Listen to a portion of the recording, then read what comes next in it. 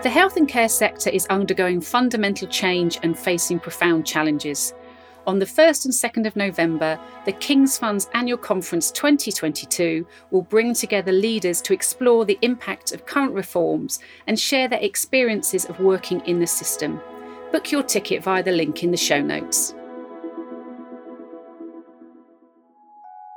For the third time in 6 years, the next Prime Minister of the UK will be chosen by a small proportion of the electorate, Conservative Party members. On the 5th of September, we'll find out whether Liz Truss, or looking less likely at the moment, Rishi Sunak, will succeed in becoming leader of the Conservatives and therefore Prime Minister. Whoever wins, they'll inherit a health and social care system in a state of steady crisis and will step into post ahead of what is predicted to be another difficult winter. In this episode, we'll be discussing the immediate health and care pressures that the PM will need to address and the impact that multiple short-term Prime Ministers have had on solving those long-standing challenges. Welcome to the King's Fund podcast, where we explore the big issues and ideas in health and care. I'm Jo Vigor, Assistant Director of Leadership and Organisational Development here at the Fund, and I'm delighted to be joined by a panel of colleagues from the King's Fund for this episode. Policy Advisor Charlotte Wickens, Director of Policy Sally Warren, and Senior Policy Fellow Simon Bottery. Welcome to all of you. It's a real pleasure to have you on the podcast, and it's a real delight to be working with colleagues on this recording. Thanks, Jo. Hi, Jo. Hi, Jo. Great to see you all. This is the third time in 6 years that a new Prime Minister's been chosen outside of a general election. What impact does this disruption have on the health and care system? Sally, do you want to kick us off? Yeah, of course. Thanks, Jo. And a really important question, because the health and social care system, whilst it can sort of feel like it's constantly got short-term issues to deal with, actually really needs long-term thinking. You need long-term thinking about how can you change your workforce, so how can you train the right amount of staff to have the right skills and have them in the right place. You also need long-term thinking to think about capital investment, how to build new hospitals, get new diagnostic equipment. And also you need to think long-term to think how can you help the population shift its health. So what can you do to try and change the demand for health? And if actually what you end up having is a government that's thinking very short term, 3 Prime Ministers in 6 years, it means those long-term decisions can really just get avoided and get skipped. And then you're left facing with the consequences of that. And right now, the big consequence we're facing is a failure of governments over the last sort of 1 or 2 decades, to be honest, to really address workforce planning. And that now means we don't have enough staff to be able to deliver the quantity and quality of care that the public rightly expect. Thanks, Sally. You've outlined there the need for long-term planning and long-term thinking, which we haven't had much of. But interested to hear your views on what you think the immediate health and care challenges for the next Prime Minister are. Simon, do you want to just have a sort of set out where your thinking is around social care? And then let's move on to Charlotte and Sally. Yeah, thanks, Jo. I mean, the next Prime Minister is going to face an absolutely bulging in tray when it comes to social care. One of the immediate issues is going to be thinking about workforce challenges, something like 165,000 vacancies in adult social care, which means that there simply aren't enough staff to deliver the care that people need. That's a huge problem for those individuals, but it also has knock-on effects across the rest of the health and care system. And the most obvious example is people not being able to get out of hospital because there aren't the care workers to provide the social care they need. So there's a huge problem in workforce, big problem with backlog. Local authorities are really struggling to deal with the post-COVID backlog. Around about 500,000 people, over 500,000 people, in fact, waiting for either initial assessment or review, or indeed to receive the services that they might need. And local authorities also struggling with, long-term funding issues. Sally talked about this being 10 or 20 years worth. Well, social care is a classic example where there are long-term pressures on demand, and local authorities don't have enough money to meet that demand, and so they're not quite sure what they should do next and where they turn in terms of the cash. And then finally, the thing that they have also got to deal with, and new PM will have to deal with is we're just about to introduce quite major reform to charging in adult social care. So that's classically the introduction of a cap on people's lifetime care costs and a few other things. Those things are in train to be introduced in October 23, and local authorities are desperately trying to work out how they actually do all of that stuff. So, you've got these, 4 or 5 big chunky issues that are sitting there, which a new PM is going to have to get to grips with really very quickly indeed. Thanks, Simon. Charlotte? I think we've got a lot of long-term issues that have built up and now kind of coming to a head in a kind of a way that means there's an immediacy to a lot of these issues. If you look at kind of ambulance waiting times, that was a pre-pandemic problem in terms of quite a lot of the performance that the system, they were missing a lot of waiting time standards even before the pandemic, and then the pausing or stopping in some cases of services over the course of the pandemic means that those waiting lists have just continued to grow, and now we're at a point where it's kind of millions and millions of people on a waiting list compared to pre-COVID, when the numbers were still not great, but they weren't anything like that. There's a lot of issues that have been building in the system for a long time, and now the new PM is going to be confronted with a system that it's all coming to a head at the same time. In the same way as kind of if you look at Capital, which is not it doesn't get headline news particularly because it's not as disastrous as someone having to wait hours and hours for an ambulance to arrive. There are hospitals that are now so dangerous that they've had to close off bits of wards because the capital investment hasn't been there over the last 10, 20 years. So now we're facing not only a workforce crisis, but a crisis in capacity of being able to actually see people in physical space. Thank you. And Sally, have you got any other points to add to that? Because I think we're coming on to a question really about where is the new PM going to be in all of this? So is there anything else you want to add to that before we move on to that part of the conversation? Yeah, I'd just briefly put health and care and the kind of immediacy that's needed there in the context of the rest of the to-do list for the Prime Minister. So 5th of September, the Prime Minister will be announced. The first thing on their to-do list will be around the energy crisis and the cost of living crisis. And that's hugely important for the population as a whole. It's also hugely important for the health and care system, actually, because we know cost of living, and particularly if people are really struggling to be able to heat their homes effectively, that will have immediate and also very long-term impacts on people's health and therefore on demand for health and care services. So there's a huge thing at the top of the to-do list for the Prime Minister that will cost huge amounts of money to fix. And then really the Prime Minister's got 2, maybe 3 weeks tops after they get him for them to have a credible plan for winter, which is how can they get the health and care system through winter by using levers which can have a quick impact. Things like social care pay that Simon talked about, that's a quick way to keep capacity in the system. Will the Prime Minister step up and resolve the issue around doctors and their pensions, which is preventing doctors being able to do more work and increase capacity? There's a real need to do a lot of things in a short period of time if you're going to give the health and care system the chance to run up to this, but it isn't the only thing in the in tray. Thanks, Sally. And I do think that brings us on to really thinking through, at the time of recording, health and social care seem to have been largely absent. It just seems they've not really been talking about this in terms of their campaign from Liz Truss and Rishi Sunak. Well, I think from the social care point of view, that's absolutely true. It's been difficult to hear a sort of reasoned debate about adult social care. We've just had the odd snippet of information. So Liz Truss has raised the issue of the health and social care levy and talked about maybe more of that money going to adult social care, which, adult social care would love to see that extra money, but there's obviously a real concern that actually I'm not sure that we can actually reduce the money that's going to the NHS to pay for things like the elective backlog. So it's felt like these are little snippets of conversation, almost sound bites of discussion around adult social care, when really what the sector and I think most people are crying out for is a proper reasoned discussion and a debate about what actually are we going to do about these major issues.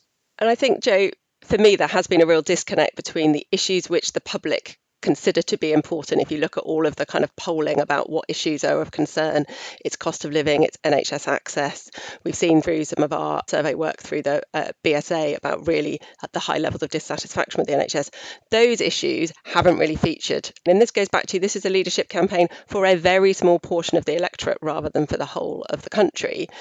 That also to me says a lot of what we're facing with health and care is either the things you need to do are quite technical. Sorting out doctors' pensions is not something that's going to excite huge parts of the electorate, but it's a technical step that needs to be taken that's really important to unlock extra capacity. The other parts of what we're needing to say with health and care is it's going to take a long time to fix. Elective backlogs are not going to disappear over the next 12 months. This is years of work to think about training the right workforce with the right skills. All of that's really hard. That's really about trying to have a trade-off conversation and an honest conversation with the public about what improvement they expect over what time. That's not the kind of conversation that an election is suitable for, to be honest. They will have to address this over the next couple of years. If we just step back, from our perspectives, do we have a good idea on some of those really hard areas about how either of them would approach those challenges? So let's assume we know one of them's going to get into office. Have we got an idea about how they would approach some of those challenges, such as workforce or backlog? What's our intelligence telling us? I think if you look at some of the comments that have been made over the course of the leadership election, I think particularly if you look at GP access, so Rishi Sunak actually tackled this in one of the hustings, and he said that his solution to the problem with GP access would be to sort out people who miss appointments. So it's coded as a did not attend if someone doesn't turn up to an appointment that they've booked. And he was suggesting that that would be a way to solve this, to kind of put people off from not attending these appointments, which are so kind of wanted and valued. But I think the problem with those kind of solutions is that they're based on the wrong kind of analysis of the problem.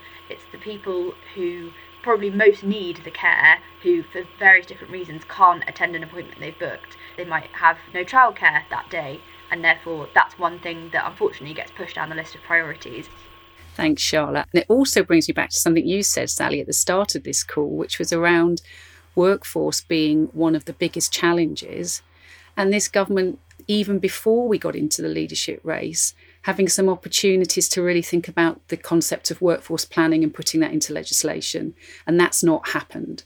Where do we think the thinking is on something like that, which is so fundamental to the future of the health and care system? I think, to be honest, Jo, it's difficult to tell from what the candidates have said as to where they're thinking. So with Rishi, the strong suspicion is that the Treasury have been one of the major forces that have been pushing against any drive to improve workforce planning or improve transparency about it. There may well be a sense of that Treasury type of thinking being in how Rishi thinks about the issue. With Liz Truss, I think, to be honest, we just haven't heard enough from her about this. And when I think about each of the candidates, I think Rishi, where he has talked about detail, has been pretty much continue on as we are, with maybe trying to push a bit faster. Liz Truss has been really diagnosing the wrong problem. So the things she's been talking mostly about have been really about trying to say that there's waste and you can drive more efficiency in the NHS. Nobody's going to pretend the NHS is a perfect model of absolute efficiency, but the idea that you could just take 10, 12, 13 billion pounds out of the NHS without having serious implications for the quality and quantity of care it could provide just isn't there. We know if you look at all sorts of international comparisons, the NHS is actually undermanaged and under-administrated rather than being kind of bloated in terms of all of that. So when she comes in with her new cabinet, I think that will require some really difficult choices about how do you help shift what has been a long-held resistance to doing long-term planning on workforce, which in the long run, it is surely cheaper to have the right amount of workforce because you're then not paying for locums, etc.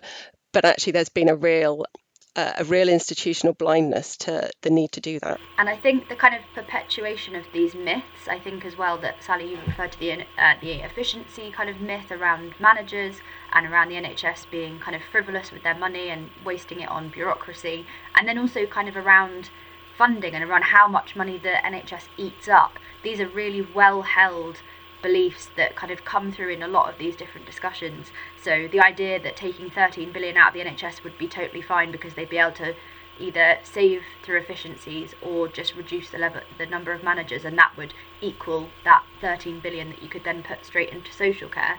It's a short-termism of thinking that kind of ignores particularly on funding, the kind of historical underspend that happened from kind of 2008 until 2018, where we saw much less than the kind of historical average going into the NHS, and that has stored up a lot of the problems that we're now seeing come to a head today. I think that's right. There's something about election campaigns, isn't there, that they tend to run towards clear problems and simple solutions. That's what the candidates want to be able to identify and come up with. And health and care, actually, the problems generally aren't very clear. They are pretty muddy, and the solutions certainly aren't simple. If you look at social care and you look at the issue of workforce pay, you're looking at something like 1.5 million care workers employed by 17,500 largely private sector, certainly independent sector organisations. Even if you decided that you were going to put money into that to do something about pay, it's not completely clear how you would go about doing it. So you can understand that the candidates steer clear of areas like this, which are complex. I think what we've got to hope is that they are recognising that these problems exist, and they're recognising that really the solutions aren't that simple. Thanks, Simon. I think that is a really good segue into, there are a lot of misconceptions about what's really going on in health and care. And Charlotte, you did a great piece recently publicly about looking at some of those misconceptions. So you wrote about that.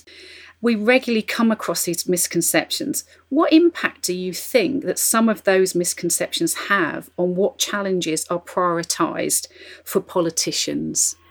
I think it's similar to what we've just been saying, in the sense that the diagnosis is often wrong because it's based on the kind of unfounded thinking that GPs aren't working hard enough. It's very easy for politicians to say that it's lazy GPs who were just looking for an opportunity to close their doors, and then COVID came along and they could kind of make access more difficult and put up barriers to people being able to get in the front door.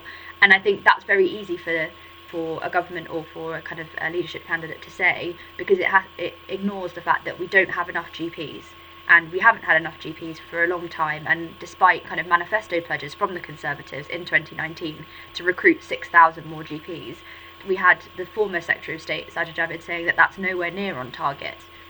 It's very easy to pin the problems with capacity on GPs not working hard enough, whereas actually the GP trainee survey work that we do, you can see that people are really concerned about them burning out, and these are GPs in their very early stages of their career who are already feeling the intense pressure of what it means to not be able to open a door to secondary care because of all the problems going on with waiting lists there, to also have to manage much more complex patients or complex issues now that people haven't sometimes seen anyone for 2-3 years because they stayed away. And so you can kind of unpack why can't people get into the front door so much more than just saying it's because of GPs not wanting to work full time. Everything in health and care you could kind of explain in 10 minutes, but if you've got a leadership candidate in front of you, they want something that they can kind of throw to the electorate and say, look, here, I fixed it. So it's a soundbite culture as well there, isn't it, Charlotte, that you're talking about? Let's just move on to a couple of questions about who this really affects. So we've been talking about the leadership contest and the political village, but let's not really forget who this is about. It's about users of the health and social care system. That should be absolutely centre to what is happening here. And we noted, and you've all sort of alluded to this, that the British social attitude survey revealed that satisfaction with the NHS has fallen by 36%. It's at the lowest level recorded since 1997. What do we think's behind that steep decline, and what does it mean for the NHS? I think it's interesting to see the parallels with the 1997. So I think in the 2000s we obviously had a kind of similar situation with waiting lists kind of absolutely ballooning, and people were absolutely dissatisfied with the care they were getting, and that's when a series of waiting time measures came in. We still have those today, but those are the ones that are now being consistently missed. And so you can see the performance of the NHS intrinsically impacts on how people perceive it and how people are satisfied with it, because if we have a system that's free at the point of use and people their expectations are that they will receive high quality care wherever they present. If you're presenting to A&E and you're waiting over 12 hours, understandably, satisfaction has kind of fallen off a cliff now. And I think, Jo, what's interesting about the BSA survey is, as Charlotte said, the fact that there's been a big decline, and it's in overall satisfaction, but also with individual services as well. I don't think that's a surprise, because what that is that's the public reflecting either their personal experience of trying to access a service, or the fact that they are likely to have friends and family who are trying to access service, or they have friends or family that work in the NHS and social care who are telling them just how difficult it is. So if you've got 6.7 million people on the elective waiting list, that's a large proportion of the population. So I think the driver for the dissatisfaction is around access. It's kind of being really difficult to get an appointment with the GP or get planned hospital treatment. But what I actually find really interesting is then when you then kind of ask a bit more about their priorities for health and care, the public has for a really long time said workforce is a high priority. So although the politicians are in sort of short-termism, the public get that workforce is a real issue, and they would like to see more action taken on there. So I think there is space for politicians to have a more adult-to-adult conversation about the really difficult choices in the NHS and social care and how to move over time. Finally, the other thing I'd say about the BSA survey is we specifically ask about the principles of the NHS to try and get, is this about dissatisfaction with current sort of ability to engage with the service, or is it actually about dissatisfaction with the model we have of the NHS? And the support for the principles around the NHS are absolutely overwhelming. 90% plus supporting that it should be free at the point of use, available to everybody. That says to me that the public really, really want the NHS, but they want it to work better for them, and it isn't working well enough for them at the moment. Let's remember, when it's not working well enough for them, that's people who are in pain, anxious because they're on a waiting list, maybe not able to work as they would like, maybe not able to have the quality of life they'd want to connect to their friends and their community. There's a consequence to people's poor health. So it's unsurprising that they're then anxious about that consequence and showing that through dissatisfaction with the service. And that's absolutely true for social care as well. When you look at the results on social care, half of people were dissatisfied with adult social care services. And when you ask them why, the main reason they give is about, well, actually the staff pay and conditions just aren't very good. And that's absolutely spot on. We've just done a piece of work looking at the fact that a big chunk of social care workers could walk into their Aldi or their Tesco tomorrow and get paid better immediately. The public gets that. Social care workers get that. I think the government knows that as well, but actually pay is just completely missing from any plans it has. Maybe it just feels like it's a bit too difficult. So, we come back to this thing that sooner or later, we're going to have to sit down and work out what we're going to do about some of these issues, not least because there's a general election coming up. You've got to feel that the public that is worried about its NHS, is dissatisfied with its social care services, is actually going to expect our politicians to come up with more coherent plans and more thought through and more long-term plans than so far we've heard from the candidates, I think. Yeah, thank you. And I think, again, as part of the earlier stage of this conversation, we talked about the relationship between users of the services and citizens and their relationship to their own health. So it'd be great to have further conversations about, is there an appetite for changing the way that policy and politicians engage and talk to citizens about that relationship to health and social care as well. I think that would be one for another podcast, maybe. We've talked about leadership, we've talked about political leadership, we've talked about citizens and patients. What about the staff? I mean, they've had a horrendous time over the last 2.5 years. We already know there were lots of issues that were in play before the start of the pandemic. What do we think it feels like to be a member of the workforce in health and social care? We hear lots of things about burnout, dissatisfaction, bullying, not great information and data coming through from the last year's NHS staff survey. So what's going on for them, do you think? I mean, I think they're doing astonishingly difficult jobs every single day. How they continue to demonstrate the resilience to do that and deliver really good quality care in the face of such challenges, which they have not created those challenges. They are not the ones that haven't thought about workforce planning. They're not the ones that haven't invested in capital to mean they're also now having to deal with, buildings which aren't suitable to be delivering high quality care in. So I think what they do is really quite astonishing. The public do recognise that. So actually most of the dissatisfaction is about dissatisfaction with getting into a service. But then when you ask people about their service, actually they're really pleased with the quality. So I think the staff working in the sector should really take some heart from the fact that people recognise they're going above and beyond. But fundamentally, just saying, oh, you're doing a great job is not going to be keeping our health and care workforce motivated. So we do need to see some serious action. That doesn't just have to be from government. So there's some things like around pay, which is absolutely critical that we do kind of properly address that.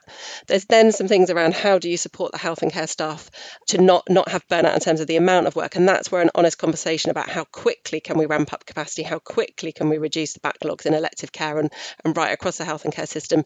Because if you're just asking current staff to work harder and harder and harder and faster, eventually they will go pop.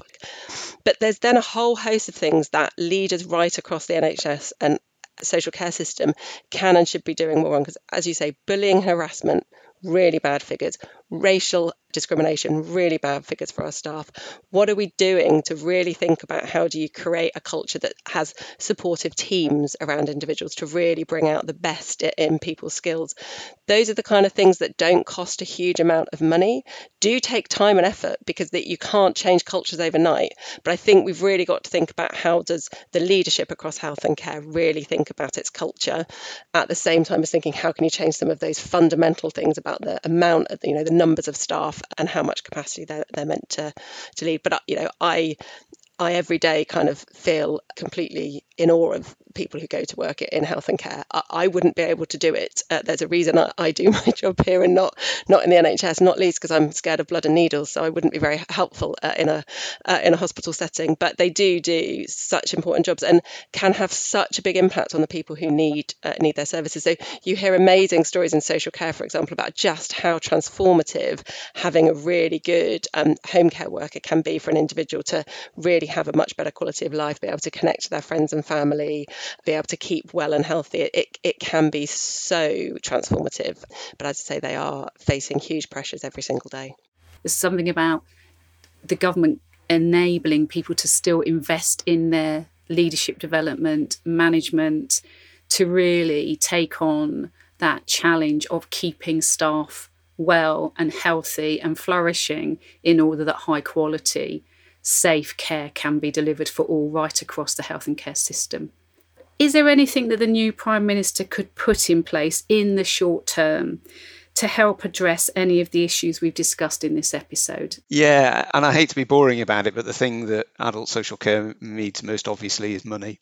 It's been starved of cash for an awful long time in face of demands on its services. So it needs money simply to deal with the current pressures in the system. A couple of Common Select committees both said recently, something like £7 billion a year extra as an immediate, urgent sort of cash injection to get the system through the problems that it's got at the moment. It's in that sort of order. So money to deal with demand, so we can provide more care, money for workforce. We have to do something about pay. There are things I think we could do that would ease the situation to get more money into the pockets of frontline care workers so that they're less tempted to go and take that that sort of job in Aldi, for example. And then I think we also need to support the system to better deliver the reforms that are taking place at the moment. So local authorities need more help, a bit more cash in order to bring in things like a lifetime cap on care, to look at the extension of the means test, which will mean that more people are coming forward for assessments. So I hate to be boring, although I'm quite pleased I went first with my plea for cash.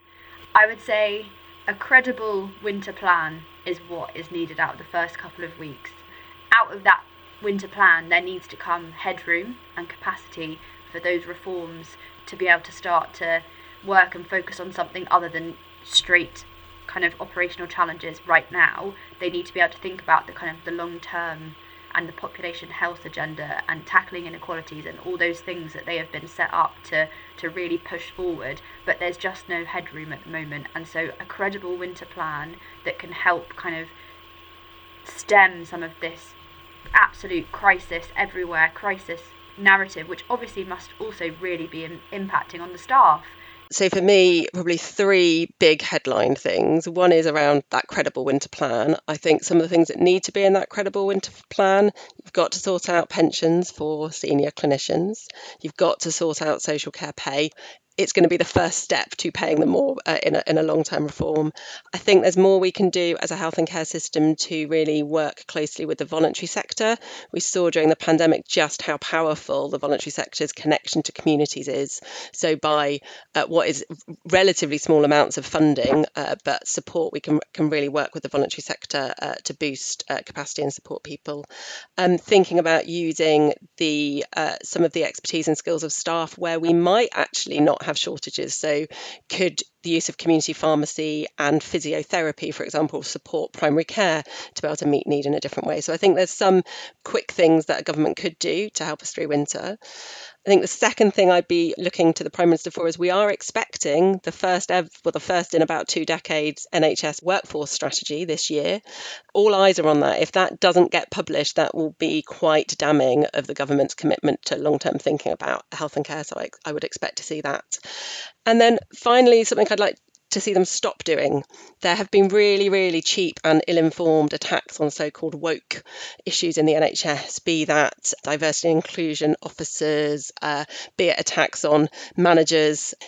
Managers are a critical part of how you deliver a health and care system as complex as the one we have is. The NHS and social care relies on a huge number of staff who have come from overseas, so we should be thinking about how we can make sure they are feeling included and welcomed into our system, and all of the stats tell us they are not at the moment.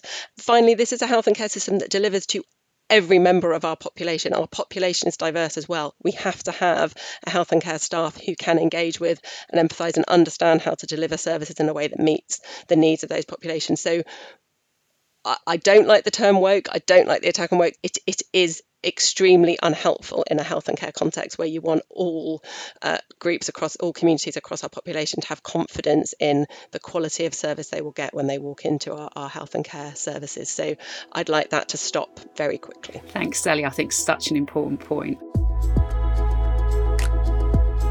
So listen, Rishi, Liz, you've heard it here from the King's Fund team, and we will be watching you carefully, and we will be commenting on how your new premiership is going.